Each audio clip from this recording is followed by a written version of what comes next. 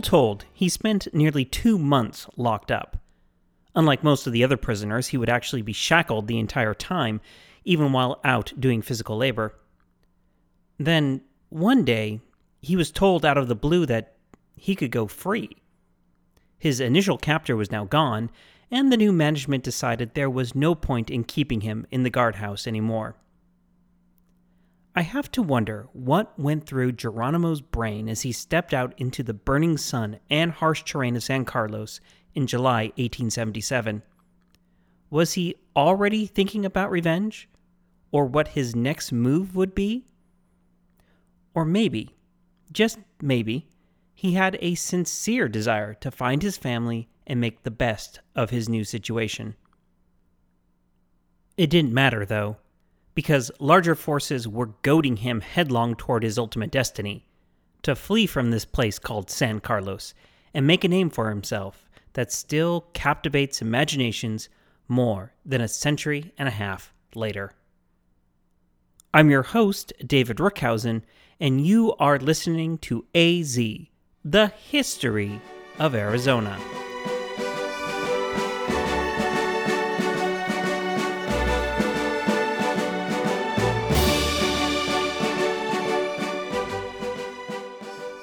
Episode 71, Breakout. Welcome back, everyone. Last week, we saw how John Clum managed to consolidate every single settled Apache west of the Rio Grande at his San Carlos reservation. He also put a mighty big feather in his hat by being one of the few men who can claim to have brought in the legendary Apache renegade Geronimo. By late May 1877, everyone was settled at their respective place at San Carlos, which for Geronimo meant the inside of a jail cell, and Clum could kick his feet up and congratulate himself on a job well done. He was 26, newly married, successful at his job, and had the respect and trust of his superiors in Washington. You can almost hear the sound of him patting himself on the back even 150 years later. But though Clum thought he had diffused the situation with the Apache, what he had actually done is stock all the gunpowder and dynamite together and ignored the long-burning fuses slowly heading in that direction. Plus, he may not have realized it at exactly this moment, but his days as the Indian agent at San Carlos were numbered. Colonel August Kautz, the military commander of Arizona, who was part of a running feud with Clum, had decided the time was right to strike. Both Clum and Governor Anson P. K. Safford had been instigators of a smear campaign against Kautz in the press for months. Kautz had taken this, but his blood boiled with each unfounded criticism. When he finally retaliated, however, his plan was a lot more subtle than simply punching back. Instead, in early April 1877, just as Clum was marching off to Ojo Caliente, Kautz wrote to his superiors in Washington asking that he be allowed to station a man at the reservation. Since the Indian agent and governor obviously thought he was not doing enough, having a man on the ground at San Carlos would make sure he would have the most up-to-date intelligence. The logic of the argument was sound enough, and the Interior Department, always willing to have an extra eye to look out for the all-too-common graft among the nearly autonomous Indian agents, agreed to his request. This is where Kautz's subtlety comes into play. Why he really cared about having a man at San Carlos was because it would cause Clum, who had a particular hatred for army officers, to blow a gasket. And that's exactly what happened. The day after he returned from Ojo Caliente with Geronimo in chains, Clum was met by Lieutenant Lemuel Abbott and a company of soldiers who explained his new posting.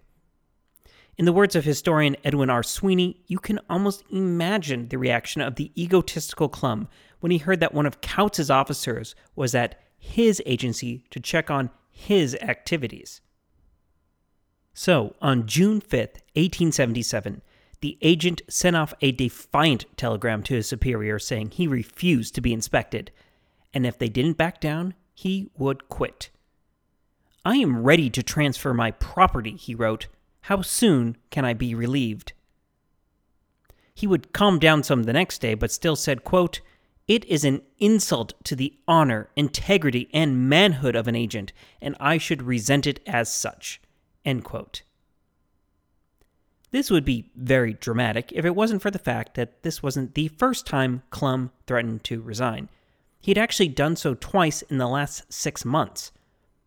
My sources nearly uniformly say that the threats were pretty hollow. Whenever there was a policy or decision that he didn't like, Clum would threaten to leave his post. Convinced as he was of his own indispensability, he thought this would be enough to ensure he got his way.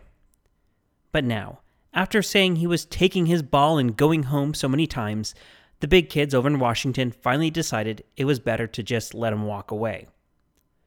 The removal of all Apache from Ojo Caliente had delayed his leaving some, but the blowup over Abbott's appointment to San Carlos caused the issue to become front and center once again. But, proving that he didn't actually want to leave his very powerful post, on June 9th, Clum suggested something that can be charitably described as overly ambitious. Just days after saying he was ready to pack up and move, he agreed to magnanimously stay on as agent. However, his magnanimity came with a brash proposal. Clum wrote to Indian Commissioner Smith saying, quote, "If your department will increase my salary sufficiently and equip 2 more companies of Indian police for me, I will volunteer to take care of all the Apaches, and the troops could be removed." End quote. Did you catch that? Not only did Clum want more money, but he was saying that he and his Apache police alone would oversee Indian affairs. The troublesome army, who he hated, could just take a hike. When news of this proposal leaked, it caused a general outcry. No one, and I mean no one besides Clum, wanted the army gone. That was just inviting disaster. Not only did everyone sleep a little better at night knowing that the army was around to stop Indian raids from starting up again, but many in Tucson relied on army contracts to continue living and operating. The Arizona Miner newspaper wrote, quote, "The brass and impudence of this young bombast is perfectly ridiculous." End quote. Though Governor Safford and a few others were in his corner, in the end, officials in Washington didn't even want to consider this offer. No, Clum said he wanted to resign, so they finally let him go, effective July 1st, 1877. Kautz had calculated that putting a soldier at San Carlos would make Clum blow his top, but it worked even better than expected. So, what are we to make of John Clum? As I mentioned before, he was brilliant, insightful, and fearless. He could go toe-to-toe with anybody, whether they be Apache chiefs or army generals. No one else could have consolidated so many disparate Apache bands at one place while also giving them a stake in how they managed their own reservation. Finally, he was honest and hardworking, something that was not common at all with Indian agents. But at the same time, he was exceedingly arrogant and convinced of his own brilliance. He could play politics with the worst of them, able to smear and outmaneuver his enemies, always twisting the knife here and there at the exact right moment. And though he could gather all the Apache under him, that doesn't mean he should have. This consolidation ignored the cultural differences and rivalries between bands, which caused no end of friction, while also removing everyone from traditional homelands, which always created a pull to leave San Carlos. Finally, he clashed with everyone who disagreed with him and could not cooperate with army officers to save his life. Speaking of, as he was on his way out the door, he also sent John Wasson, the fiery editor of Tucson's Arizona Citizen newspaper, his correspondence and an editorial where he slammed the military leadership of the territory. I personally tend to see Clum as something of an Icarus, who flew ever higher until his wings melted under the intense heat of his own ambitions. But like most political figures, you really shouldn't feel too bad for him. Following his resignation from San Carlos, he decamped for the new mining town of Florence, before eventually heading to a silver boomtown in southeastern Arizona that I'm sure you've never heard of. It's called Tombstone. Quipping that every tombstone needs an epitaph, he would found the paper of that name in 1880, which continues printing to this day and is the longest continually printed newspaper in Arizona. When Tombstone incorporated in 1881, he would go on to be elected the town's first mayor, a position that would lead him into contact with a soon-to-be fast friend, Wyatt Earp, who I'm also sure you probably never heard of. Clum will show up again in our story when we get to that little 30-second scrape that Earp and his brothers had in some random side alley. For those of you who've watched the movie Tombstone, Clum is portrayed by the appropriately bald Terry O'Quinn. Clum would eventually move to Alaska and serve as a postmaster before finally heading to Los Angeles, where he would die at the age of 80 in 1932. But while Clum is riding off for bigger and better things, we have to go back to his charges at San Carlos, whom he just sort of left in the lurch. Indian Inspector William Vandiver stepped in to help run the agency while a replacement was sought, and elevated the agency's clerk to be temporary agent. It's during this time that Vandiver made one substantial contribution to the history of Arizona. He let Geronimo go. In July 1877, he petitioned his superiors in Washington to release the 17 Apache men Clum had kept locked up since the end of May, including 4 who were in shackles. Feeling that they had been, quote, thoroughly subdued, pause to contemplate the irony there for a second, Vandiver thought they could be useful in helping bring in any remaining renegades that were still raiding in Arizona or Mexico. Neither he nor his superiors who approved of the decision really understood how much Clum's arrest and the subsequent months of incarceration and labor had burned itself into Geronimo's psyche. For the rest of his fighting life, whenever it came down to a choice between running or the slightest possibility of going back to jail, Geronimo would always choose to run. For now, though, Geronimo would not immediately strike back. Instead, he gravitated toward the Chaconans under Nietzsche, the son of Cochise, near Old Fort Goodwin. Remember that Nietzsche was maybe around 20 at this time, and had not been groomed for leadership like his now-deceased brother Taza had been. Inexperienced and young, he naturally relied on more seasoned warriors, like Geronimo. The two would become close, with Nietzsche often looking for counsel from Geronimo and the power he possessed. A Chiricahua man later recalled, quote, Nietzsche was a good man in some ways, but you couldn't civilize him. He liked his Indian dancing, and he liked his fighting, and he liked his drinking. He was always influenced by Geronimo, end quote. Geronimo wasn't going to be a problem, not yet, but trouble was brewing with the very man who had labeled Geronimo a quote-unquote bad Indian. Victorio, the main leader of the Chehennes who had been relocated from Ojo Caliente, and his people were getting more dissatisfied by the minute. Their assigned spot, near the modern community of Geronimo along US 70 between Bylas and Fort Thomas, was hot and miserable, with disease starting to rear its ugly head. They were also feuding with the White Mountain Apache, something common with so many bands being rounded up and thrown together. Ration supplies also continued to be a problem, with Vandiver slashing what he'd been handing out through July and August. Lieutenant Abbott, perhaps a bit unfairly, blamed Vandiver for the ration shortfalls, saying that he was negligent. Vandiver blamed contractors for not fulfilling their end of the deal. Whoever was right, it meant the Apaches weren't being allowed to have the food they were promised, and that made things dicey. During this, in August 1877, Tom Jeffords visited the reservation to renew his acquaintances with the Chaconans and Chehennes.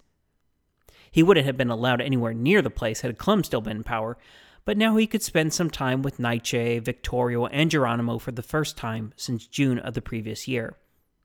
And what he found alarmed him. He was quick to tell Vandiver that the Chehennes in particular were ready to bolt at any moment. He wasn't the only one feeling that a breakout was imminent, as Kautz ordered his men in nearby forts to be ready, just in case, following reports from Lieutenant Abbott at San Carlos. Abbott hoped that the arrival of the new agent, Henry Hart, with several wagons of food, would alleviate the situation. And for the moment, it did appear to work, and both Hart and Abbott were eager to overcome the rancor that had characterized Army-Indian agent relations over the past few years. However, Hart was suddenly faced with a pair of crises that would set off the next batch of Apache problems. The first involved our old friend from 2 weeks ago, Pioncinay, he who had basically destroyed the Chiricahua Reservation over a barrel of whiskey. On September 1st, 1877, he and a few others who had refused to settle down rode into San Carlos under the cover of night to talk about their exciting lives of rebellion and to recruit more people to come away with him down into Mexico. 1 day later, in what is maybe just a giant coincidence, the next major crisis came. The Chihenes broke out. Historians generally agree that the mass exodus of Chihenes had been in the works for some time and had not been caused by Pioncinay's visit, but that the latter might have served as a convenient excuse for the former. On the evening of September 6, 1877, after a little more than 3 months at San Carlos, the Chihene put into motion their escape. More than 300 Apache, mainly Chihene, but with members of other bands mixed in, began moving toward New Mexico and their traditional homeland at Ojo Caliente. Pointedly not invited to participate were 145 Bedonkohe and Chiconans under leaders like Geronimo. Victorio and others considered them, especially Geronimo, to be the reason they had been removed from their beloved reservation in the first place. They would label these as bad Indians and sought to distance themselves from them. Fording the Gila River, they kept moving, with Victorio and others forming a rear guard to protect the rest from the inevitable army campaign to round them back up. Before the sun had risen, the first skirmish would occur, with more following in the coming weeks, as soldiers and Apache scouts were sent out to recapture Victorio and his people. In response, the remaining Chihene broke up into small groups and each made their way separately. As an interesting aside, traveling with Victorio was his most able and trusted advisor, his remarkable sister, Lozin. Lozin, for lack of a better term, was basically an Amazon. Quite unusual for her culture, she had spurned any suitor and chose not to marry and bear children. She was noted for being an able warrior, a master horse thief, and possessing equal amounts of courage and wisdom. Always at Victorio's side, she was part of his war councils and his deepest confidant. Victorio would say, quote, "Lozin is as my right hand, strong as a man, braver than most, and cunning in strategy. Lozin is a shield to her people." End quote. But more than that, she possessed power. Lozin was reputed to be able to heal the sick and see the future. One warrior testified that she could use her power to know an enemy's location. The Chihene called her little sister in reverence and considered her as sacrosanct as their deity, White Painted Woman. Geronimo simply called her Warrior Woman. As Victorio and the other groups moved northeast, perhaps guided by Lozin, they eventually made contact with a group of Navajo south of Acoma in New Mexico. Here they sent feelers to nearby Fort Wingate in early October, so a month after breaking out, stating that they wished to live in peace and would settle down, but they would not go back to San Carlos. The fate of these rogue Apache was hotly discussed. The military leader at Fort Wingate feared that they might have a destabilizing influence on the Navajo and wanted them sent somewhere else. Vandenver, who happened to show up in the area around this time, threw in his 2 cents.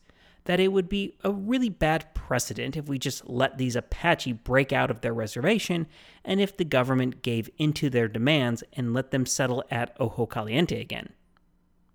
His suggestion? Either ship them all back to San Carlos or remove them permanently to the Indian Territory in Oklahoma. Both those options were incredibly insensitive, considering this was the one band of Apache who really actually wanted peace, but had been taken away from the very place where they had settled down and decided not to bother anyone. Historian Dan Thrapp summed up the situation when he says, quote, "The fact was that no one had any idea what to do with the Apaches except move them somewhere else." End quote. Then the Army made one of those rare enlightened decisions for those days. They would send the Chihenis back to Ojo Caliente. Kind of, sort of. This was just a temporary situation, while their final fate would continue to be hashed out. But for Victorio and his people, it didn't matter that the Army said this was only temporary. They were going home. We have snippets of speeches given by the Chiheni leaders to the Army about their desire to go to and stay at Ojo Caliente instead of being forced anywhere. Victorio would say in part, quote, "We want to stay at Ojo Caliente. In case we do go to Ojo Caliente, we do not want any Indians to interfere with us. We want to die there. There we have plenty of water and plenty of rain, and we want to work." End quote. Another leader, Nana, would say something similar with, quote, "We want to live happily and contented until there is nothing left of us from old age. We want to die from old age and disease, not from fighting and trouble." End quote. Finally, from Loco, perhaps the most staunchly pacifist of all the Chihenis we have, quote, "What we want to do is plant, raise corn, vegetables, and melons so we can look on with pleasure while it is growing." End quote. Good words, all. If only the United States had listened a bit more. By November 10th, a bit over a month since coming in from Fort Wingate and 2 months since leaving San Carlos, the Chihenis were back at Ojo Caliente and settling in nicely. However, their situation would continue to be bandied about at the highest levels, with no one really happy they were back in New Mexico. Their ultimate fate is something we'll get into in a future episode. Back at San Carlos, Hart was doing his best to restore stability. Following the Chihenis deciding to up and leave, he considered moving all the Chiricahua closer to the agency headquarters. This move, which probably would have backfired spectacularly, was only stopped because everyone involved realized just how spectacularly it probably would have backfired. In late September, roughly 3 weeks after the Chihenis had flown the coop, Hart sat down with the various leaders of bands that were still staying put. During these talks, he named none other than Geronimo as quote-unquote captain of the Bedonkohes and Chaconans that Clum had moved from Ojo Caliente that spring. And the renegade actually agreed to this and pledged to stay on the reservation with Naiche and his Chaconans. Now, he and the people with him had stayed because the Chihenis didn't want to involve them anyhow. You may remember that Victorio had specifically pointed out Geronimo as a quote-unquote bad Indian. And Geronimo and his people absolutely meant it when they said they would stay on the reservation. Except, yeah, conditions will quickly tip the other way because that's just how U.S.-Indian relations go. So, what happened? Well, a few things. The first is the Nednis under Hua, who never came into San Carlos and continued to cut a wide swath down in Mexico. Between October 1876 and October 1877, they reportedly killed 39 men and wounded 21 others in just one district of Sonora, which accounts for 63% of all the Apache-related deaths in Sonora during that year. Remember that Geronimo is very close to Hua and probably following his exploits carefully. Just in case. The next problem was disease. I've said it before, but where Naiche and his Chaconans were settled was basically a black hole of malaria. Thankfully, since being moved there in 1876, they had managed to mostly avoid an epidemic, but that luck ran out in the early spring of 1878, when they began to experience what they called the shaking sickness in large numbers. By late spring 1878, roughly 50 to 60 of the 360 members of Naiche's band had died from malaria. Hart would cover up these numbers in reports he had made back to his home office so they wouldn't get in their heads to slash his budget. Instead, he gave permission for the Chaconans and the White Mountain Apache to move up into the hills, where it was healthier and where they could gather more food for themselves. Which brings us to the problem with Hart himself. Think back to the start of the episode and one of the reasons that everyone liked Clum so much. Yep, it was because he was not fleecing the government to line his own pockets. Hart, not so much. While Abbott originally characterized Hart as a man with sense with whom relations could be amicable, it turned out that he, in the words of Geronimo biographer Robert M. Utley, would be the most corrupt agent of them all. That might be a little bit of an exaggeration, but he certainly wasn't the least corrupt agent either. Before taking up his current gig, Hart had been involved in several mining ventures near Socorro, New Mexico, with a man named Percival Stockman, who went by the colorful moniker of the Professor. Now that he was the Indian agent, Hart hired both his own brother and Stockman as agency employees.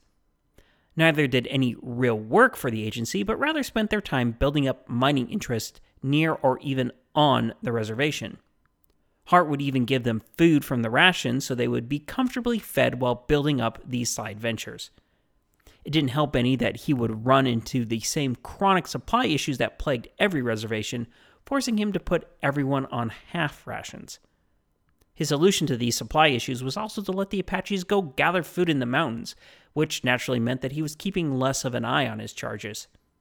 Of course, with all his attention focused on mining, it's not like he was keeping that great of an eye on them in the first place. Another problem was the lack of proper tools at the reservation. Over the winter of 1877-78, Hart persuaded a group of more than 100 Apache to build irrigation ditches for their crops. Unfortunately, he had no tools to give them for this job. One visitor commented that he saw 3 shovels among 100 workers.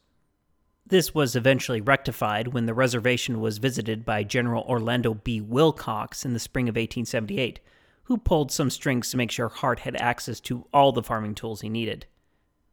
Wilcox, by the way, was the new military commander for Arizona, replacing Kautz in March 1878. He also, as you might have guessed, is the eponym for the town of Wilcox. The cattle community, originally called Maley, was named after him in 1889, when the general was the first person to arrive via train to town. The fact that Wilcox had to step in and arrange for supplies, which he would have to do again later that year in order to make sure the Apache would be fed, gives you an idea how bad things must have been for the Chiricahua. Malaria was not so slowly picking them off, and food was in short supply. So they did what people have done since time immemorial to deal with their problems. They started drinking. Because Hart had such a lax hand on the tiller, Tiswin began reappearing on the reservation, after Clum had done his level best for 3 years to make sure San Carlos was dry as a bone. And Tiswin, turns out, leads us back to Geronimo. On August 1st, 1878, roughly a year after being released from the guardhouse, Geronimo was at what is known as a Tiswin drunk, which is exactly what it sounds like. People get together, make Tiswin, drink Tiswin, and usually wind up making some sort of drunken mistake. In this case, the mistake was Geronimo's. For some reason that we are not exactly sure of, he began to drunkenly berate his nephew. The youth had done something to upset him, and so he tore into the boy. Whatever he said, the nephew was so distraught that he did something quite rare among the Apache. He committed suicide. Geronimo was horrified by what had happened, and feeling deeply ashamed, he made a rash decision. The death would point to Geronimo, which would point to his participation in a Tiswin drunk, which would mean more time in the guardhouse. And Geronimo really didn't want to spend more time in the guardhouse. So, taking his 3 wives and 2 children, he up and ran from San Carlos. Geronimo was once again on the lam from the reservation authorities. Forgive any spoilers if I say it definitely will not be the last time. And that's where I'm going to end things this week, with Geronimo on the run and things at San Carlos starting to break down yet again. This time, however, there will be no Clum to fix things, and Geronimo will run straight into the waiting arms of his good friend and current scourge of Mexico, Hua. I'm your host, David Rookhausen, and you are listening to AZ, the history of Arizona. Goodbye.